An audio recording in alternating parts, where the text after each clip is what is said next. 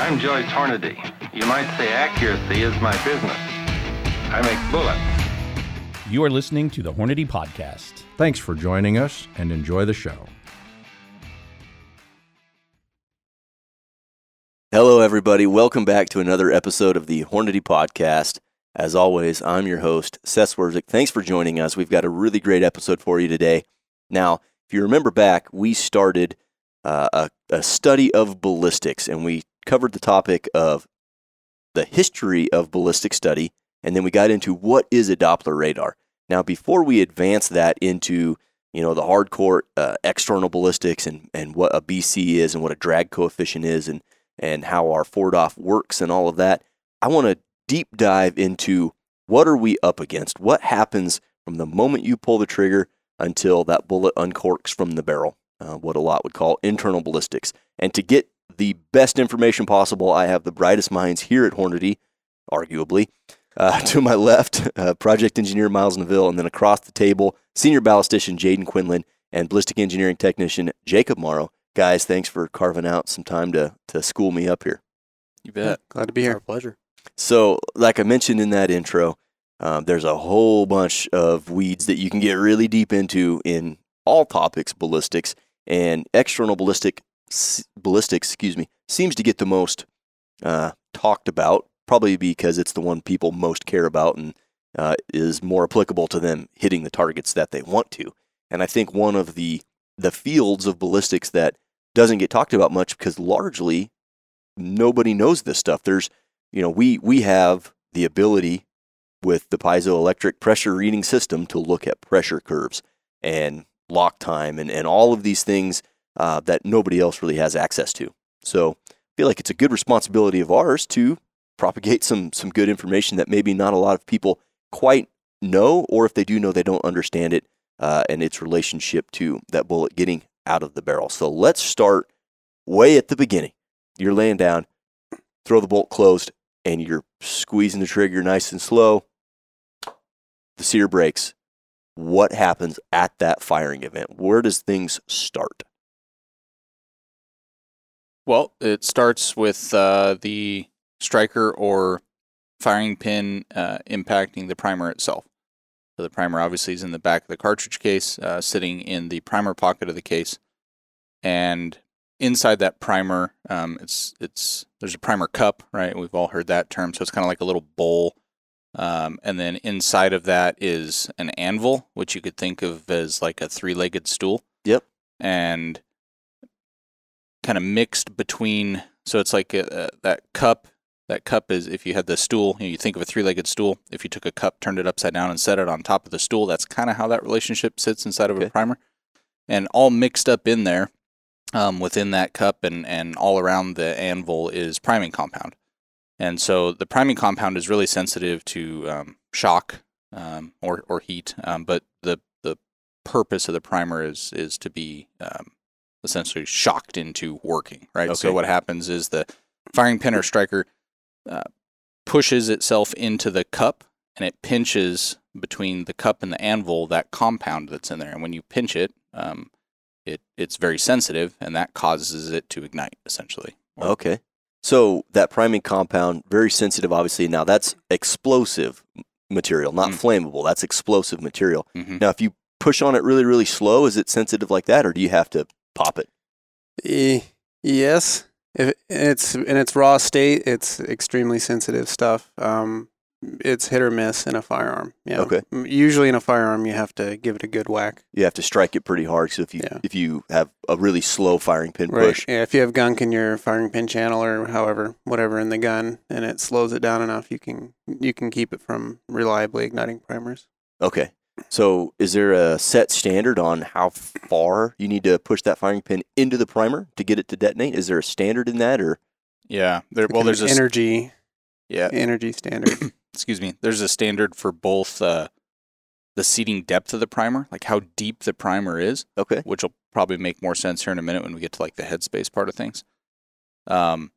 And then there's also a firing pin protrusion spec as well. So the firing pin protrusion would be like how far does the firing pin stick out of the bolt face when it's in its furthest forward position. Okay. Yeah, there's specs because you have to those both have to be in a controlled manner for it to work. Yeah, right? Otherwise you'd be blasting through things or barely touching it. Yeah, we got to know that the gun guys are going to have X amount of firing pin protrusion so that when we set our primers and ammo, that those two things are going to work and actually go off. Okay, that makes sense. So firing pin hits the primer. We learned about the basic construction of a primer. Now that stuff is explosive, so you get this controlled explosion of the primer inside the primer pocket. Yeah, And well, then maybe before that, there's different kinds of primers. So Okay. while we're on the primer, you want to talk about that stuff? Yeah, so people who reload, they're going to notice, like, obviously there's small pistol, there's small rifle, large rifle, magnum rifle. All those primers are designed with a purpose, to reliably ignite the powder in the cartridge. So if you use a pistol primer in like a 300 PRC, that isn't going to give enough flash to reliably ignite the cartridge. You might get issues like hang fire. So Okay. that's why you'd move to a magnum primer, because that's going to have a little bit more compound, a little bit more energy to ignite that tall powder column to make sure you don't get hang fires. okay. There's kind of more disparity on the rifle in the rifle application than the handgun or pistol primer application, because you think of, like, when you think of the application of the primer, you have to think about the propellant too, because that's the primer's job, is to interact with the propellant and get it lit and going. So within pistol cartridges, your charge weights of your propellant may be anywhere from a grain-ish on the really small stuff, like a 25 auto, Yeah. a grain and change maybe, up to 500 Smith & Wesson. yeah, 40, 50 you know, grains so for the really big so handgun that stuff. span compared to the span that's in the rifle realm, which would be anywhere from like the teens, right? Yep. Somewhere between 10 to 20, Yep. up to north of 100. Yeah. And so that's a big gap, right? So essentially the differences in pistol primers are not as huge as the differences in rifle primers when you talk about the sizes and the magnums or the standards and Yep. all that kind of And stuff. a lot of that stems from the amount of the priming compound, that cake that's in there. Is just the amount change, or is there different in chemistry? Likely. It's a little bit of both. Okay. Yeah. So different primers for different jobs, and firing pin strikes it. We're lighting it up. Yep. So What's happening? So primer's active now. That little explosion occurs, and in that primer pocket that's in the back of the cartridge case, there's a hole that goes completely through that. So if you looked at look down inside of a fired or an unfired cartridge case, you can see that it's kind of solid in the bottom, and there's a little tiny hole down in the center. That's your flash hole. Okay. So the purpose of that hole is to allow that that compound of the primer that is now exploding or burning or creating spark, however you want to think of it, a place to get through the cartridge case into call it the propellant bed, or the body of the case. In a very concentrated manner, because those flash holes are not very big. Right, they're pretty small. Okay. Yeah. But the other really important thing that happens in that cycle that many people aren't aware of is that when that primer goes off, it's generating pressure when it does that. And it generates enough pressure that in some circumstances, the bullet will start to move in the cartridge case before the powder is ever even burning. Oh, Now, wow. that doesn't always happen. It can happen. It depends on a whole bunch of things, mainly the kind of the oomph or the power of the primer and the volume of the cartridge case and how much propellant is in it and all that kind of Neck stuff. tension, probably. Yeah, neck tension. Yeah, all those things. So it can or it can't happen, both of those circumstances, depending on the specifics. But as that pressure in the primer is building, it actually backs itself out of the primer pocket, Okay. which a lot of people don't realize, because what they see is a loaded round of ammunition, and the primer is, seated into the primer pocket, and it's a flush or a little bit below. And then they fire the cartridge and they extract and eject that out of the firearm, and they see that the primer is kind of in the same spot that it was when they shot it, or right. it looks that way. So what's interesting is that the primer will generate enough pressure that it backs itself out of the primer pocket until it hits the breech face. Wow. And then it stops there. So Okay. in that first ignition cycle, it's like the primer's trying to detach itself. It's trying to shoot itself out of the back It's like of a the rocket. cartridge. You got an explosion going one way, it's going to find the path of least resistance, and it's going to back itself out of the case. Okay, Yep. That makes total sense. Yep. Didn't quite appreciate that. So it's slammed up against the breech face, and in some cases you said the bullet moves. Now, that's theoretical, but you guys can actually see this when you look at a pressure curve. You can actually see that event early on in the pressure cycle in the curves that the software generates. Right. What's that look like? A little spike in the pressure, or how does that? Well, pressure is directly tied to volume. So the easy way to think about that is, like you have a air compressor and your little gauge is reading that you have 30 pounds PSI of pressure in that tank. And if you take your little air hose nozzle and you let the air out, you're taking the air from that fixed volume that is the amount of air that's in there equals 30 PSI, and you're letting it out into the volume of the atmosphere, right? A much bigger volume. What happens to the pressure? Yeah. Pressure drops, right? Okay. So pressure and volume are tied together, and you have to kind of keep that in your mind as you go through these next stages of the cycle. So when the bullet starts to move, now you're starting to change the volume that's behind the bullet. So it's kind of a static system before the bullet starts to move, because the volume of the cartridge case is the same. Yeah, there it is. It's defined by the dimensions of the brass, and that really doesn't change in this part of it. So as the bullet starts to move, the volume starts to increase. When the volume starts to increase, if you're not continuing to generate more gas or pressure from the primer, then the pressure will drop because the volume's increasing. And so that's how you can see it. Okay. You'll see pressure will start to go up, and then it will start to drop. And what that indicates is that the volume was increasing, which caused the pressure drop. Yeah. I guess it's not that you're not generating more pressure. It's just that your volume is outrunning the pressure build. Yeah. The gas. You're converting solid to gas, and so the volume of that powder expands dramatically. And yeah, if your volume expansion outruns that pressure generation, that's what you see. Yep. Okay. Yep. So bullet maybe does, maybe doesn't lunge forward. The firing pin backs out slightly from the case. We're shooting this flame through the flash hole, and we're lighting up the propellant bed. Now, we could spend a long time talking about propellant as a whole, and I think that's another topic that a lot of people maybe know some basics on, but not very in-depth. But there are different types of powder, and they do ignite slightly differently. So what's that look like with the flash hole coming through into the powder bed? So yeah, I think you have to address the different types of powder before you can start talking about how powders burn. So there's a couple main types of powder. You have stick, ball, and flake is what we're probably most familiar with in reloading or hand loading or even ammunition production. And those are just different geometries, right? Okay. And then within those, you have categories of kind of the chemical makeup. So there's single base powder and double base powder. There are some triple base powders out there. They're generally not used for small caliber stuff. So 20 millimeter and below essentially is that definition. Single base powders are nitrocellulose, and they might have, that's their main component. And Okay. they may have some other chemicals involved with them.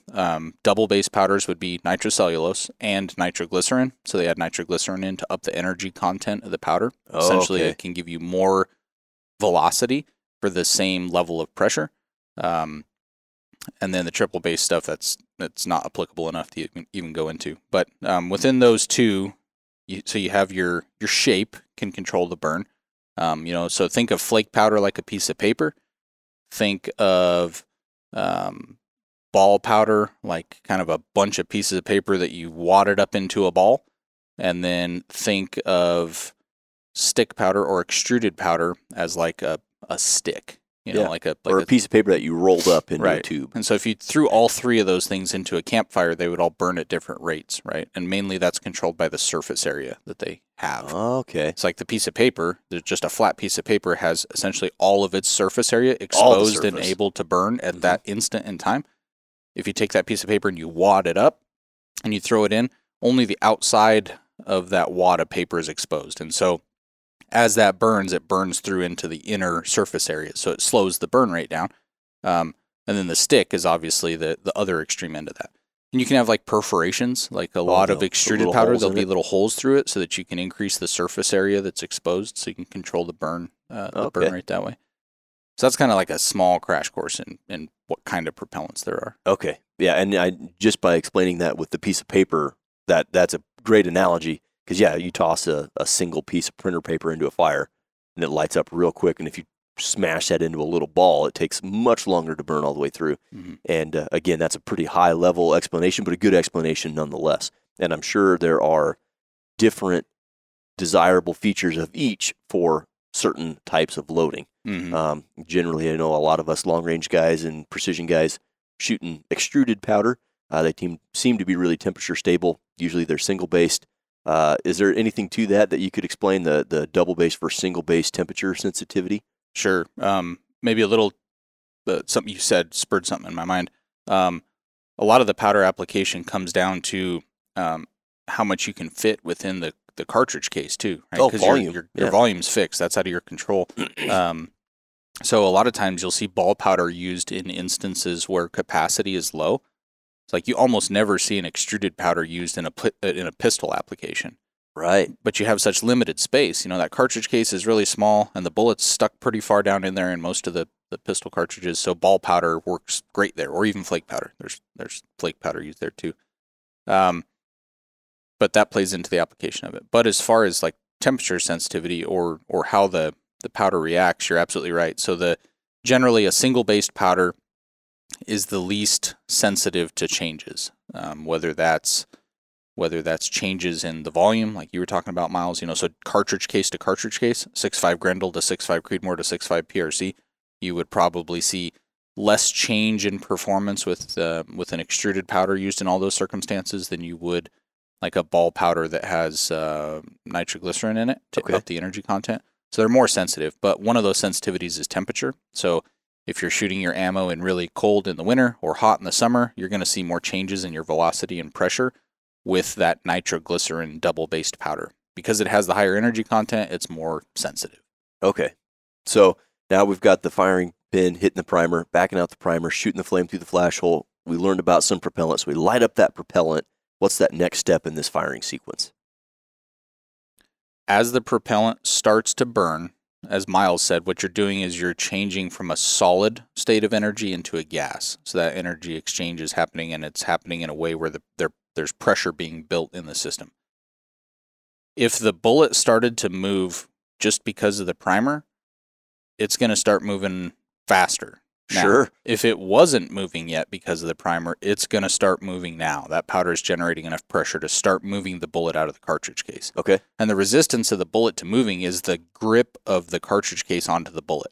So if it's a bottleneck rifle case, it's that neck area of the case. That's what's gripping the bullet and holding it in. So once the pressure generated by the propellant burning, going from a solid to a gas, once enough pressure is generated to overcome the forces of the case holding the bullet starts to move.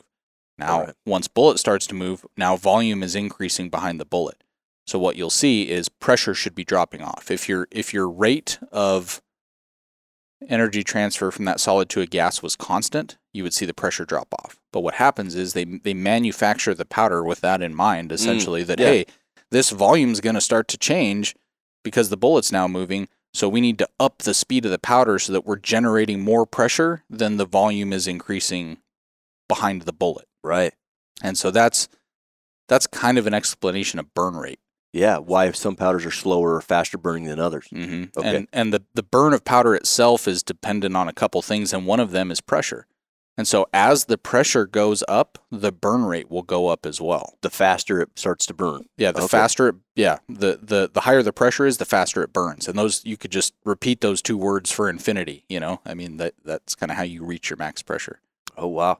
That's why it's such a big deal when you have a bore obstruction, because then your volume doesn't expand at all or at the rate that it's supposed to. Okay. And then your pressure just and so through the roof. More pressure, more burn speed, more pressure, more burn speed. Right. And then until you run out of energy is what happens. Yep. Okay. Now that rate of more pressure, faster burn rate, more pressure, faster burn rate, is that what is referred to as progressive burning or progressivity?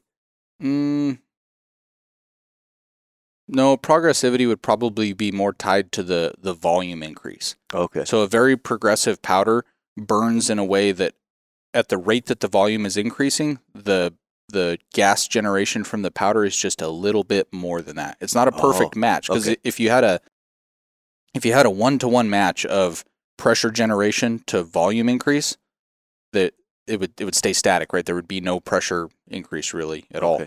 But when those two are just kind of going neck and neck, just at the same time, that's when you would kind of use progressive as the term. Awesome. So we got that lighting up, the bullet's starting to move. Now that pressure is getting robbed a little bit because the case is expanding in the chamber, correct? Yeah. Once you get to a certain pressure built up inside there in the case, then yeah, you're obturating the case and it seals. It's a gas seal, basically, is what you're looking for.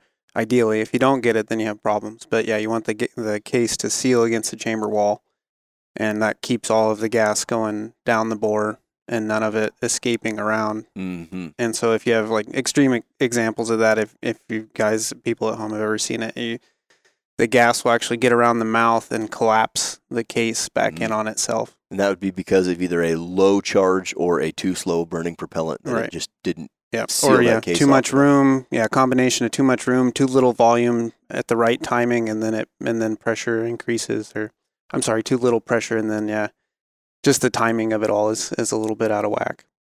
Awesome. So we're sealed up against the chamber now. The powder's burning, propelling the bullet into free bore. Yep. And the free bore is the unrifled portion of the barrel, and it should pass through there without touching anything, presumably. Or how does that handoff go?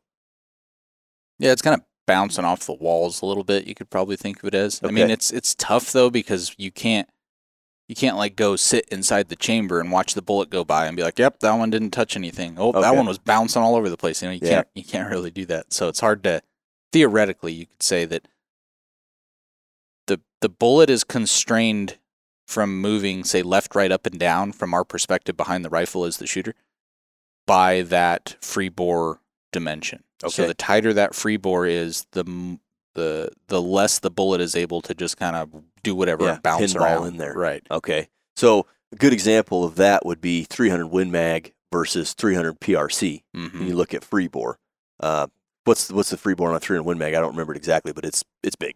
314, 15? Yeah, I think it's 3. Or am I thinking 30-30? No, it can be up to like 315, 316 on the max. So like the SAMI definition, or the SAMI dimensions generally call out the minimums, and then you can be plus 2,000ths on diameter. And yeah, I think those are.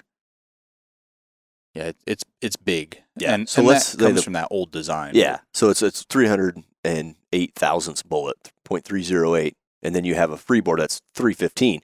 Now on the 300 PRC side, you got a bullet that's still 308, but the free bore's 308.5 or 308.8.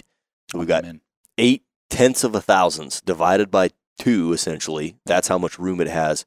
So it's held straight. Mm-hmm. And so if it's held straight through the free bore, it will enter the rifling straight. And I've got to assume that handoff is hypercritical for accuracy. Yes, absolutely. That's what, I think like when you hear people talk about jump sensitivity when they're, seating bullets to different depths, I think a tight free bore, relatively tight free bore, not like constrictive, but like not a ton of room to wiggle, that definitely helps in terms of sensitivity for accuracy. Okay. When you've got, a little bit more of less of a big open funnel and more of just a straight shot for the bullet to go through. Wow. You see that pretty commonly, like bench rest shooters. They'll get custom reamers made so that way they can control what they want for that free bore. That makes sense. And so it's possible to say that bullet jump sensitivity may not be so much dependent on the bullet, but the chambers that they're being fired in. Both for Both, sure. yeah. Because the bullet's contribution to it is, you could think of it as like the wheelbase, like or bearing surface. I mean, its technical term is borelay length. The borelay length is slightly longer than the bearing surface because it's defined by the bore diameter, not the groove diameter. But that left aside, a bullet with a really short bearing surface, that thing can tip a lot versus one that's really, really long, like a round nose bullet. Yeah. That thing can't really tip much because it's essentially full diameter for such a long distance that it can't tip. So the bullet does contribute to it. Bullet contributes for sure, OJ profile and then probably more specifically bearing surface or borelay length that you're talking about.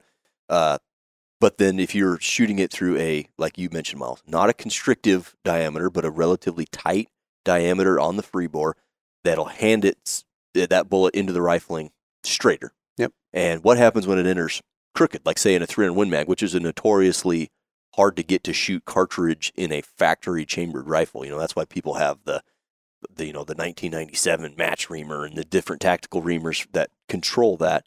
What do you call that handoff, and what happens when you enter crooked?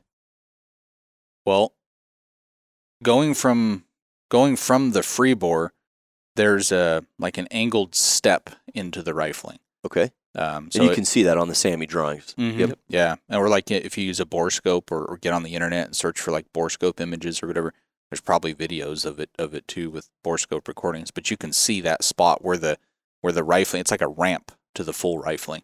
Okay. And so that's your lead, is the lead angle. Yeah, Yep. That's the technical term for that. So as the bullet is entering, it's transitioning from free bore into the lead, that angled portion of the rifling where it reaches full rifling. If the bullet is tipped or crooked at that point, bullet's pretty soft compared to a steel barrel, right? Like you could take a bullet and put it on a table and just take a little hammer and dent it, right? You do the same thing to your barrel and your barrel doesn't care. So the barrel's way harder. So if that bullet is crooked, when it tries to get engraved into that rifling through the lead, it's going to stay crooked. The bullet's going to give. It's not going to straighten itself back out. It's not hard enough. So if you don't enter the rifling at a consistent angle every time, you're not going to have consistent accuracy. Correct. Yeah. So that's why free bore diameter is such a critical part of accuracy in a nutshell. And there's no secret to when we design a cartridge, we take that into heavy consideration. And when we make a SAMI spec chamber reamer, we set those dimensions so that you can buy the really affordable rifle or the really expensive rifle that was custom built, and they're all going to lend themselves to being really forgivingly accurate. Mm-hmm. And that a lot of that shares itself there. So before we get too far of the bullet down the barrel, there's some other things to consider, and one of which is headspace, which we should probably talk about. Yeah. So we should back that up to when we were talking about the primer, the firing pin or the striker, denting or making its way into the primer cup. That doesn't happen because the cartridge has to have play or room within the chamber. Otherwise, you wouldn't be able to chamber it if there was dirt or grit or whatever it wouldn't fit in the system, right? Yeah. So there's a little bit, the cartridge is a little bit undersized to the chamber so that it can make sure and fit in there. So what happens when that firing pin or striker hits it is it pushes the cartridge forward until something stops it. And what stops it is the headspace mechanism. And you have rimmed cartridge. 30-30. Like a 30-30 is a great one. You have bottleneck rimless designs, so that's the majority. Yeah, right? 308, 6.5 Creedmoor, 243. Yep. And then you have case mouth headspace, which would be most of your pistol cartridges. 9mm like Luger. So they actually, belts. Yeah, belted magnums. Yeah, absolutely. 300 Win Mag. Yep. So each of those things is the mechanism used to stop the cartridge from moving forward. Okay. In the chamber. And so that technically is what happens before the firing pin or striker can punch into the primer cup and cause it to go off. So we kind of left that one behind. Left that out. So the firing pin hits the back, pushes that case forward, mm-hmm. and it's kind of absorbing the blow, mm-hmm. which is probably why it's critical that it's a hard, fast strike of the firing pin, because it's going to absorb a little bit of that to push the cartridge forward until the headspace mechanism hits a hard stopping point, and then the rest of the firing pin protrusion and force is used to detonate the primer. Another consideration with that is if your headspace is too long, say like 10 or 20 thou over the SAMI max spec, your firing pin could hit that primer and it push the case forward and it could not detonate. Yeah, you get a light strike. Yep. You'd hit it as hard as you want to, and it's just going to move forward. Mm-hmm. There's some cases where the extractor could hold that rim hard enough that when the primer strikes it, or the firing pin strikes the primer, it still ignites the primer, but if it doesn't, then it's just in free space. You don't want to rely on your extractor to hold your case. So that's not a good situation. That would be a circumstance where your headspace is too short. So the cartridge cartridge case would go so far into the chamber that the firing pin or striker could never get to it, mm-hmm. right? Yeah. Because the headspace is so short that it moves so far forward. But like what Jacob's describing is that extractor is holding on to the rim of the case, and if it has a good enough grip and can hold it rigidly enough, the striker or firing pin can still detonate the primer there, even though the cartridge isn't technically headspaced at all. Wow. Because it's not stopping off its designed mechanism to stop it. Just to clarify, you're talking headspace of the cartridge. Not, correct. Yeah, headspace of the chamber would then be too long, vice versa. Yeah. Short headspaced cartridge. Or vice versa, long headspace chamber. And it would probably be advisable for anybody that's listening and anybody that's really wanting to learn about this stuff to just take a few minutes, and if you haven't done so already, go to SAAMI.org, SAAMI.org, and you can look at all of the approved chamber drawings, and you can see the chamber drawings and their dimensions and their tolerances, and then right above that, you'll find cartridge chamber drawings and dimensions, and you can see what tolerances they have so that the cartridge can always fit in the chamber. Yep. You can learn a lot from that. And if you haven't done so, and you're a passionate reloader or a shooter, it'd be worthwhile to just go out there and familiarize yourself with what those are. Yeah. Because that's a good point, I think, because that's set up so that, because the other side of that is tight headspace where things interfere. And if you look at the SAAMI drawings, you'll see that usually they've got it almost 1-to-1 fit, so that the max cartridge and the minimum chamber are a 1-to-1 fit, so that they basically fit with almost interference, but no interference. And then the cartridge can be shorter on headspace, and then the chamber can be longer on headspace within those allowable tolerances to give you, a net. Usually it's about a 10,000th window. Okay. So now we're back. The bullet is handed off into the rifling through the free bore, through the lead, and we talked about lead angle and getting engraved in the rifling straight. And if it doesn't engrave straight, that never comes back. If it engraves crooked to some degree, it will come out crooked. So what happens? What are we dealing with from the moment it engraves in the rifling? Obviously, there's force there till as it travels down the bore. What's going on? Well, I think we should step back one step back to free bore right before it engraves, because there's something really important there for people to understand, and that's the free bore length. Oh yeah. So a lot of times, what you'll see guys do is there's a term, throating your chamber out, where you go in and you make the free bore longer, or you can get a custom reamer made that has a shorter free bore if you're going to shoot a certain bullet and you want a certain amount of bullet jump or whatever. The important thing to think of with free bore is that's the free run of the bullet, right? After the bullet comes out of the case neck, there's nothing holding the bullet back anymore. It's just free to move forward, and it's free to just jump through that free bore section until it hits the resistance of the rifling. That free movement means that you're getting a very rapid increase in volume, right? Because there's nothing holding the bullet back. It's just flying forward. Yep. So that'll drop the pressure if it's super long. Mm-hmm. So the longer your free bore gets, the more you're going to drop the pressure of that early stage of propellant burn, because the volume can just increase so quickly. So if you do the opposite of that, you run a really short free bore, then the opposite of that occurs. You're not increasing much volume before the bullet hits the resistance of the rifling, and you'll get higher pressure. So those out there that are either wildcatting or are just going to have a custom reamer made that is a modification off of a standardized cartridge, I'm going to get a 6 Creedmoor, but I want the free bore to be 50 thousandths shorter than what is standard. Understand that what happens when you do that is you're going to generate higher pressure with all other things equal. If you do the opposite of that and you run a longer free bore, you're going to drop pressure with all things being equal. Wow. So that's why it's hypercritical for reloaders, and anybody who shoots a rifle or a firearm, to understand that your firearm can really make the difference between high pressure or low pressure. If you're experiencing signs of high pressure, it might not be, everything could be great. It's just that specific chamber, the way it was cut, with what reamer it was cut, could be the cause of your high pressure, and needs to be appreciated if you're hand loading, if you're wildcatting, if you're getting custom reamers made, that there are definitely implications. Even reamer wear can tie into that, because you can send your reamers in to get resharpened, but every time you do that, those dimensions are getting smaller by a really small amount. Yep. Well, and think about the OEM guys, the big rifle manufacturers. From a cost standpoint, they probably want to get as many guns chambered as they possibly can. And you start with a max spec reamer and you chamber a bunch of guns and then get it sharpened, and now it's maybe a little smaller. And you might end up with one that's really, really tight, even if it's on the bottom end of the spec, but still in spec. That's a big window, and that could definitely affect some things. Yep. Yeah, I guess another thing I guess we should talk about. So while that pressure is building up in that early firing, your case will obturate and seal against the chamber. And then there's like a classic internet debate about what's better, to have a rough chamber wall or a smooth chamber wall. I don't know, one saves your brass, the other one puts less bolt thrust on the bolt lugs, right? But either way, to some extent, your chamber or your brass is going to expand grab the chamber walls, and then in the web of the case, you're going to have a little bit of unsupported case, or where the web is thick enough that the brass won't expand all the way. And that's going to, so we talked at the beginning, the primer backs out, it hits the breech face, hits the bolt face.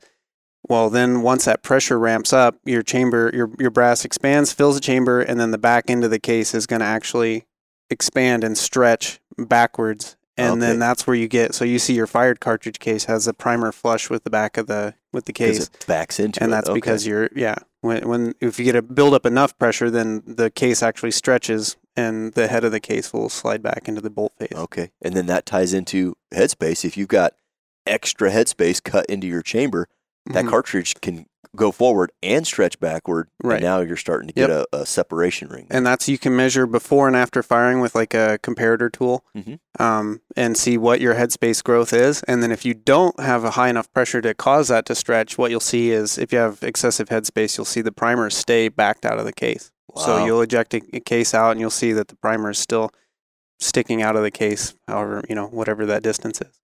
Yeah, if anybody out there is a reloader or a hand loader and they want to prove that to themselves, just chamber a fired case. Don't put powder or a bullet in it. Just a primed case. Chamber it in your rifle and shoot it, and then pull it out and look at the primer, and the primer will be sticking out of the case. Yeah.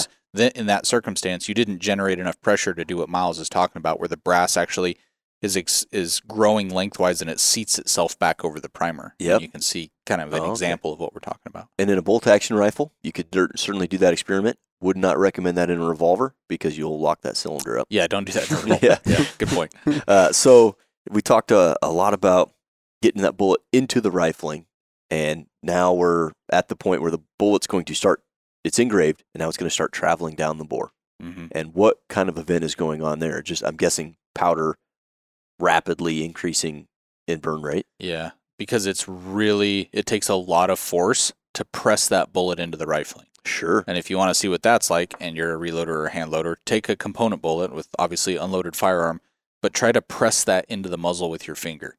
It isn't going to happen. There's a lot that's involved there. So that bullet has that free run where it's just flying towards the rifling through the free bore, and then it hits the lead angle and is trying to engrave into the rifling, and the forces go way up. Bullet stops moving forward, essentially. So now your volume's back to kind of a fixed, right? The volume was increasing as the bullet was moving. Now it hits the rifling and it dramatically slows down, if not nearly stops. Powder is still burning, but now volume is fixed. So now you're going to start increasing pressure because powder keeps burning, pressure keeps increasing. Pressure makes powder burn faster, and you go back with those words again and just then stack them up. So this is where you're starting towards maximum pressure, is that bullet's getting engraved into the rifling, and you will reach max pressure within those first few inches of the bullet into the rifling. So it's climbing in a hurry, and that's what starts the acceleration of the bullet, and then you hit that peak pressure, which for most bolt-action rifle cartridges is somewhere in the tunes of 58 to 65,000 pounds. Depending on what cartridge you're shooting. SAMI publishes those dimensions. And from a manufacturing standpoint, that's where you guys get to go swimming in the world of powder and pair a very specific burn rate and chemistry to each load to maximize that pressure curve and get all the velocity, and you get the moderate pressures and good accuracy. That's where you get to really play with that kind of stuff, which is fascinating. Mm-hmm. Yeah, I don't know if we want to touch on that. I don't know, like with every given cartridge, over your burn rate of powders, and there's burn rate, and then energy density, is that a good term, I guess? Yeah, sure. Yeah. So you got the burn rate spectrum, and then each individual powder has its own energy density, and so there's general trends with burn rate that fit certain cartridges, but then within those, there's also that energy density, I guess, if you want to think of it like that, that different powders are more optimized for certain cartridges and bullet combinations as well. That plays into it. But then, so you can achieve the same pressure, but not get the velocity out of it. So if you have too fast of a powder, you'll have a low case fill. You have no problem getting pressure out of that powder, but you'll never get the velocity that you want. And then if you go on the other end of that, you can't get enough powder in there to build up enough pressure. So you'll stuff the case completely full, put a bullet in it, and you'll still hit 40,000 psi max, and there's no way to get more oomph out of it. So it takes a lot of playing around, and luckily there's been decades worth of ballisticians printing things like our handbook of cartridge reloading that narrow it down for the hand loader. Now on our end, we get the awesome benefit of having a pressure reading system, so we get to see that, and that's how we can tailor the powder for each specific load and each specific cartridge, which is pretty fascinating. Mm-hmm. So as the bullet's traveling down the bore, it's just friction and pressure is all we're really working with. Yeah, you're kind of right in the meat and potatoes of that volume pressure relationship, because now you're dealing with a lot of volume. In the first instances of the ignition cycle, when the bullet's still back in the case neck, that volume's pretty small. By the time the bullet has reached like 2 or 3 inches into the rifling, the volume behind that bullet is way more than it was before. Sure. Now this plays into what caliber you're shooting, or what is your bore dimensions. Mm-hmm. So if we look at it from the perspective of a 223 and a 338, right? Those are two totally different diameters. Yeah. Quite obvious. If you move them the same distance, let's say that from the bullet sitting in the cartridge case, it's moved 3 inches into the rifling, and the chambers are the same length. The rifling and the lead and the freebore are all the same length. Everything's a constant. The amount of volume that is behind the bullet in that 223 is substantially less, even though it's at the same position as, say, this 338 bullet, and that's because the bore volume is bigger. And so that's why you really see, like as a reloader or hand loader, you look at the reloading handbook, and you see so much differences in the like recommended propellants or the powders. You see Varget used here with a 308, but when you go to a 338 Winchester, which is essentially, 338 Federal. Yep. The 338 Federal is essentially a 308 necked up to 338. So everything else is the same. You just made it bigger. You see that you have to go to a faster powder. Well, that's kind of counterintuitive because the bullets are heavier. 338 bullets are heavier in general than 308. So if the bullet's heavier, why would you go to a faster powder? That seems counterintuitive. It's because of that volume. The powder has to burn so much faster because the volume is bigger. So every inch of bullet movement of a 338 is increasing the volume way more than an inch of bullet movement in bore of a 223. Yeah. And so that's kind of counterintuitive to people, but it's important to understand. Yeah, that is important to understand, and that scales up and down to everything. And when you go larger in diameter with the same cartridge size, it seems counterintuitive, but it does make absolute sense. Do we want to talk at all about huge cartridge cases in tiny bore diameters? We want to touch on some of the hurdles that creates and some of the problems that can create. Because we see there's been periods where people are all about hot, nasty speed, and that's cool. And there's still some modern cartridges being designed that really focus on hot, nasty speed as the key driver for external ballistics. And that's just really old school thinking that, we've advanced past that, but there's still some cartridges popular that do that. And, you look back at like the Weatherby cartridges, for example, back in the 50s and 60s. Hot, nasty speed. Let's make a big case. 257 Weatherby, for example, that's a big case. That's a small hole, and that thing is cruising. So what kind of hurdles do what I'm going to call overbore cartridges bring to the table in this study of internal ballistics? Well, you were just messing with fouling. Yeah, fouling is a especially large part to that.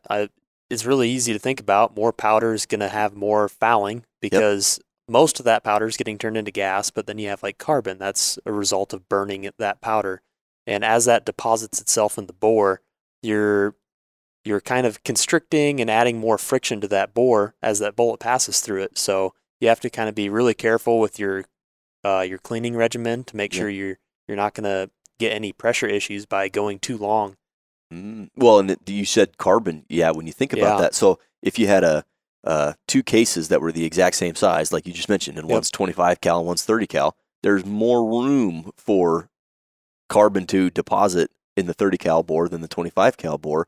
And if you deposit enough carbon in enough critical areas, maybe your case neck doesn't have enough room to expand to let go of the bullet, or maybe your bullet is engraving in really hard carbon before it's engraving in the rifling, and that can dramatically change your pressure and create some real problems. Well, just like we talked, how if you move your throat closer and closer, well, you can artificially do that with carbon fouling. Yeah, absolutely. That's what makes a carbon ring, what people call it. If they have a ring of carbon in their throat, that's essentially shortening your throat. So now that's why you're dealing with higher pressures. So if you chamber a round and then you pull it out and it has like resistance, just a live round that you never shot, and then you look and there's scratches all the way down the bearing surface, odds are, you got either a super tight chamber if it's clean, but if you've been firing it, 100, 200 rounds, then you probably have carbon in there scratching your bullet up. And so you're starting out where we said we had a non-restrictive, tight fit. You have now a like 1-to-1 fit. Yeah, or restrictive. Or none. Yeah. It's jammed in there. Okay, so that's definitely an important thing to consider. And on the overbore side, I mean, that's just you have to fill them full a ton of really slow burning powder, and that's generally not a good way to do things for the most part. Yeah, and then you run into it seems the slower burn rate you go on powder, the fewer options you have to choose from, and you run into issues where you can't fill. There's not an option that appropriately fills that case enough to get good case fill density. Yeah, and delivers optimum. Right, velocity and pressure, performance. And so then when you get low case fill percentage, you run into issues where you have powder forward, powder rearward, and you get dramatically different velocity, pressure and velocity curves out of that if you're shooting uphill, downhill, or your ammo is moving around or however. Okay. Well, I'm going to probably save this round for when we talk about that bullet uncorking from the muzzle, but there's got to be some truth to, well, if it's really, really slow burning powder and you're chasing that bullet out of the muzzle through a really small bullet diameter or bore diameter, that can't be advantageous to accuracy either. But before we talk about that, where are we at with the bullets traveling down the barrel, the pressure's climbing, and we talked about the volume increase differences. Now that bullet's getting close to the muzzle or at the muzzle. Now what's going on? So I got a fun analogy for the pressure and volume relationship. All right. Your bullet is a little skinny dude on a teeter-totter, and your pressure is a big fat guy on a teeter-totter. And then, you set them basically when you fire your firing event, the teeter-totter's kind of in the middle, and you let them go, and that pressure starts to accelerate the bullet, and then basically your volume change is moving the pivot point of that teeter-totter towards the fat guy. Okay. And so that's the way I like to think of it. That little guy starts moving real fast. Yeah, so he starts moving real fast, but then the more you increase the volume, the closer that teeter-totter goes to the fat guy, the less effect that pressure buildup has, and eventually the volume overtakes that pressure growth. Yeah. So perfect add-on to that, because your question, what happens down bore a little bit when you hit max pressure? You hit what Miles just said. You hit the exact match between volume behind the bullet and gas generation of powder. That's where they're at a 1-to-1 is your maximum pressure. What you see from there is the bullet's been hit pretty hard, and he wants to get out of there. So he's going to keep moving even if you don't generate any more gas, which is exactly what happens. You hit max pressure, and by default, if you continue on past max pressure, the pressure starts to drop off. That pressure is dropping off because the bullet keeps on moving, so the volume keeps increasing, but you're not generating enough new gas from the propellant burn to keep upping the pressure. So by default, pressure begins to drop as the bullet continues down bore. Wow. And how's barrel length play into this? Because it obviously has to. Yeah, yeah. So that curve is essentially a fixed thing with all of the dimensions and stuff being a control, right? Same free bore length, same bore and groove diameter, same bore and groove condition, all that stuff is a fixed value, a constant for the sake of this.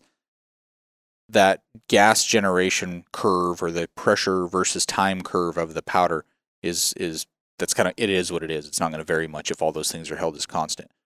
But what happens is, like you said, we'll get to it in later podcasts about what happens when the bullet uncorks from the muzzle, but the amount of pressure that is still in the bore at the point where the bullet uncorks from the muzzle is a major player in dispersion or accuracy. But what happens with barrel length is when you start cutting your barrel back, you're not changing the generation of that pressure curve at all. Like that's a function of those dimensions. And just because you're cutting the barrel back, you're not changing all the dimensions that are still there. And so the pressure at muzzle exit will increase as you cut the barrel shorter and shorter and shorter and shorter. And you're basically losing that pressure pressure. So it's dropping off as you go longer and longer barrel. So your benefit in velocity as you go longer and longer with barrel length diminishes as you go along, but you still have pressure behind the bullet for time, and that's basically what pushes the bullet faster and faster and faster. And so as you cut your barrel down shorter, you lose muzzle velocity. Basically, you're losing that push versus time that you would have had. You're cutting that away. It's basic physics. It's force over time. You're shortening the barrel. You're shortening how much time you can apply force. Yep. Okay, that makes total sense. Now, is there an accuracy component in some instances in shortening the barrel and having higher muzzle exit pressure? Oh, for sure. Yeah. Generally, what you see is as you cut the barrel back, the bullet is going to uncork from the muzzle with more and more pressure available behind it. And that's not a positive thing for accuracy. Because when the bullet, we're starting to allude into the other one, but I don't think we have to go too far into it. Right. When that bullet comes out of the muzzle, when it's still in the muzzle, it's held by it, right? On all around the circumference of it, it's held by the barrel. When it just uncorks from it, it's now free to move in any direction because it's no longer held by anything. So when it uncorks and it's free, and then you smack it on the back end with this giant amount of pressure that's coming out of the muzzle. Which is traveling faster than the bullet. Mm-hmm. Yep. It's generally not good for accuracy or dispersion. Okay. And now there's got to be a trade-off somewhere, because I am the champion of Hornady manufacturing. In if somebody's building a rifle, I'm in their ear just nagging them. Go shorter with the barrel, go shorter with the barrel, go shorter with the barrel. Mm-hmm. Ergonomics, suppressors for hunting specifically. I mean, my match rifle's got a 28-inch barrel. But for hunting guns, which we build often and we're always talking about, you strap a suppressor on that baby and it just changes the dynamic of hunting. Not to go on another tangent here, but I'm always in somebody's ear about, think about going 22, think about going 20, think about going 18. So there's got to be a gray area where you can get away with going shorter. Is that more realistically anything shorter than 18 or 16, or is it more powder charge dependent based, or both? It's gonna be a largely cartridge dependent, cartridge, powder, bullet selection. But I think you're fairly safe 18 and over regardless.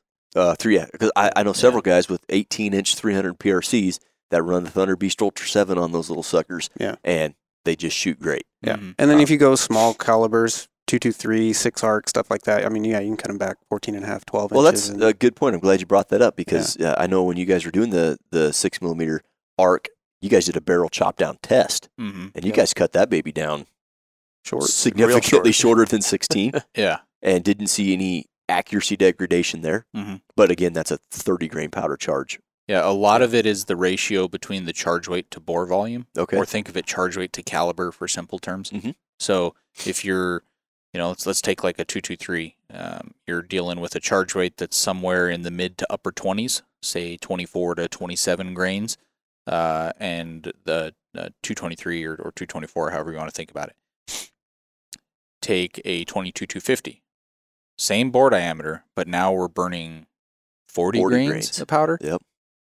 If you cut those barrels back at the same iterations, you go from 24s and you start cutting back 2 inches at a time, you're going to see accuracy degrade faster at more soon at a shorter barrel length with the 22-250 than you are with the 223, because you have more powder to try to burn, and you need time to burn that. Yep. And there's just more of it there to go unburnt and have an effect on the bullet. Yeah. And I was going to say it seems like it's you can think of it just kind of like you can think of the bullet entering the rifling. If it doesn't enter straight, it's going to enter crooked. It'll never fix itself, and it will never enter the same crookedness Every same time, right? And same thing with exit. If it exits and it's got all kinds of muzzle exit pressure kicking it in the butt, it's probably not going to do the same thing every time, and that's why you're going to get larger dispersion. Mm-hmm. But I think generally I've ran barrels as short as 16 inches on some, not large, but some medium caliber stuff. Shoots great. So for those out there that want to run a short barrel on a suppressor, 18 and longer for pretty much any small caliber hunting gun, you're probably going to be okay. Yeah. That's good, because it makes me feel better, because I'm all about that. And life. it's not a guarantee that you're going to have issues either. Sure. It's just you run the higher likelihood. Yeah, there's more propensity for it. Yeah, barrels have attitude. Some of them like it, some of them don't. Yeah. The smaller the caliber with the more powder behind it, the more issues you're going to get with cutting the barrel back. Okay, roger that. Awesome. So we started at you gingerly break the trigger, firing pin hits the primer, and we're all the way up now to that bullet right at the muzzle. Should we curb it right here, and then we'll do a whole other podcast on what happens the moment that that bullet uncorks, all the forces that are acting on that bullet that we have to encounter, and what is largely the study of external ballistics and getting your bullet out of the muzzle to the target. Yeah. Did we miss anything on the internal ballistic study? Or obviously we hit this on a pretty broad level. I mean, this is, having worked in this field for a brief period of time, you could spend a ton of time just, if we had a pressure velocity printout and just dissecting that. I mean, there's a lot that goes into it and a lot that you guys can learn from just looking at the curve. And obviously we barely brushed on propellant and some of the technology there and the chemistry of it. But I feel like we laid out a pretty good ground of what internal ballistics is, what we're up against from an internal ballistic standpoint, how we use some of this information. And you guys obviously do a great job of dumbing it down to my level. I think there's one more thing I'd like to add, just as maybe an overall thing, especially for the reloader and the hand loader out there. Velocity is a function of pressure. So the reason you get the velocity that you get is because you generated enough pressure to cause that velocity. There is no free velocity. Barrel length. Barrel length. So that you're right. There's no free velocity, kind of asterisk, right? Yeah. So the caveat or the fine print to that would be barrel length. And the other fine print to that would be the progressivity of the powder that you were talking about or asking about earlier.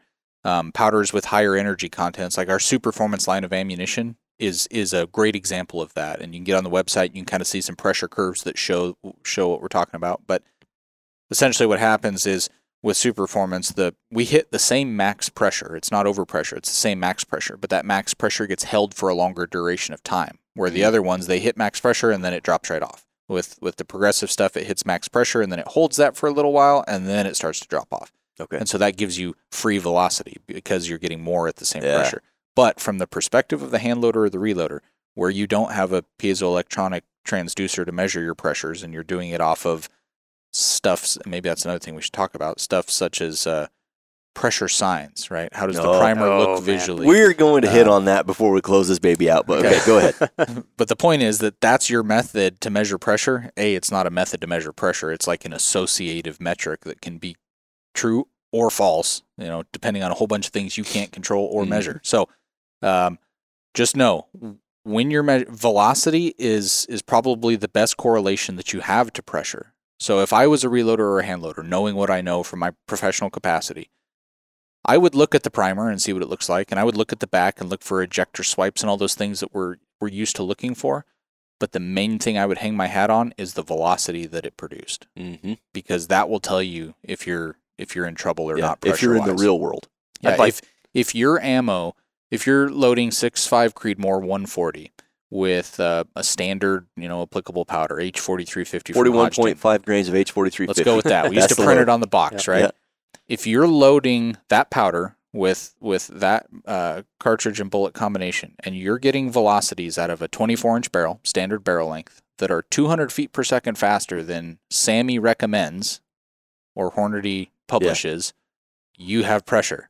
Yeah. Like, you don't get that for free. I don't care what your bracelet's Hodgdon doesn't make mystery batches of H4350 that have unicorn poop in them that make them go 200 foot per second faster for free. It doesn't happen.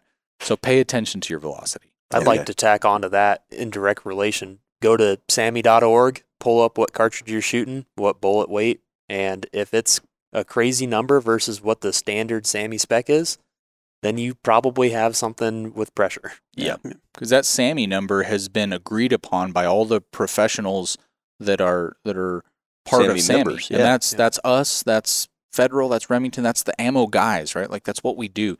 And for those numbers to get approved and published in SAMI, everybody has to agree on them from a safety standpoint. Yeah. And so that's a really good, acid check. Yep. So I got two things on this. One, if you're getting traditional pressure signs, basically guarantees that you're exceeding the SAMI pressure, this 60 to 65,000 PSI range. If you have ejector swipes, now gas guns are a little different because there's some timing issue, but if we're talking bolt gun, if you're getting ejector swipes, ejector marks at all, you're over pressure. Well over 65,000. Yeah, that's usually a 70 70 to 75,000 psi The kind of stuff thing. that I messed with when I was like way back in the day shooting 6-arc where we didn't have much data, I think I had like the second or third bolt gun, and I was just messing with different powders, and I would go till I saw a little ejector swipe, and then I'd back it off half a grain, and then I got time to come out here and P&V them, and they were like 68, 70,000 pounds. Yeah. So that's not a reliable And then source. primers are extremely subjective based on the Yeah. cup thickness, cup material. Like, Aperture diameter. yeah. There's Primer cratering is unreliable. You get some guns that have bigger firing pinholes than others, and it, So that's one point. If you see those pressure signs, if you have short brass life, that's a good sign that you're over 65,000 psi. And then what was my other point?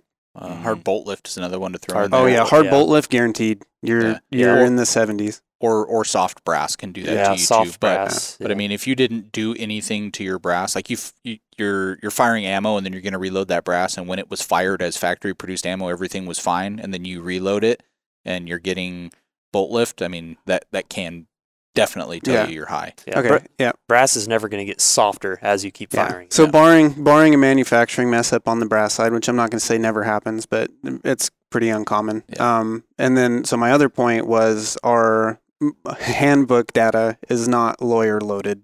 No. When there's no lawyer watching the lab tech, checking him off like, oh no, you better back that one down. Like what we post is what a lab tech got for SAMI max pressure in that cartridge. Mm-hmm. And that's the charge weight that we put in the book. Yeah. That's a great point. Yeah, that's not. Yeah, I've heard that a lot back when I was in technical service answering the phone. Is someone would refer to those as lawyer loads, and then now I'm the editor of that handbook, and I work really closely with the lab, and as they develop the data, and the data is ran up to SAMI max pressure, and that red line load is SAMI max and should be approached with caution. Yep. Caution, excuse me. Great point. So I'm glad we went down this rabbit hole quickly because we've all been there where somebody has said, well, I'm loading fill-in powder, charge weight, getting this much velocity with no signs of pressure, but my brass only lasts 2 or 3 firings.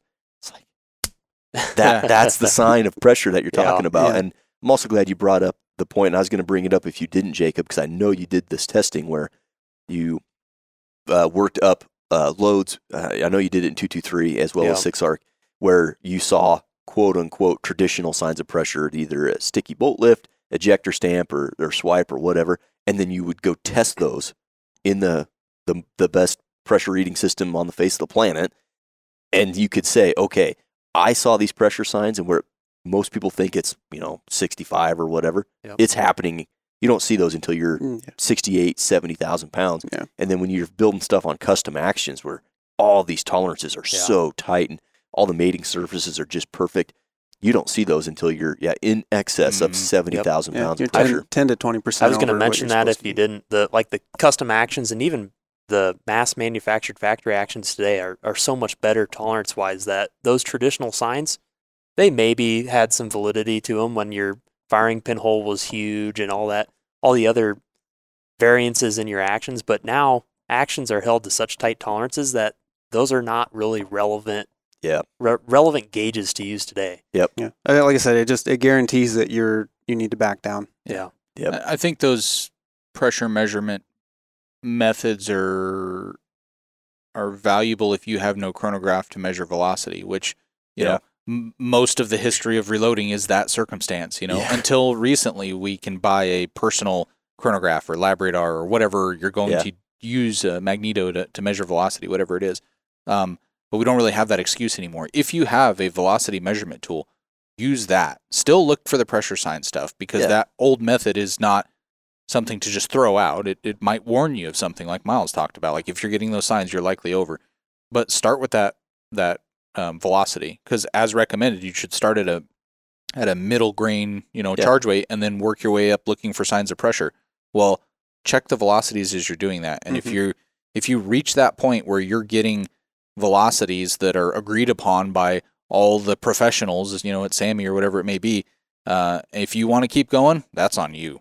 Yeah. You can no longer complain about leaking primers, pierced primers, shortened brass life, shortened case life before you start getting cracks due to lack of annealing or any of those associated things. Like because you knew you were at pressure because you were getting standard velocity and you kept going. So that's on you. Yeah. Velocity is not free. Yeah. That's a great way to put it. And we've all heard it. And I'm glad, like I said, that we went down this route, because there's a lot of myths. There's a lot of old school thinking. There's a lot of just, this is the way it is because I was told this is the way it is, and all that information out there on the internet. And it's good to hear it from you guys that, velocity is not free. It's nice working for a place that gives us a little bit of freedom to go after those myths, see if it's true, see if it's BS, and test it out. There's been a time or two I've seen stuff on the internet and been like, I wonder, and I go pressure test it, and I've seen as high as 83,000 PSI. Wow. From stuff that people are posting on the internet. Oh, I have no problems. And it's like, yet. Till you do. Yeah. Till that bolt lugs let go, or hope you keep your face.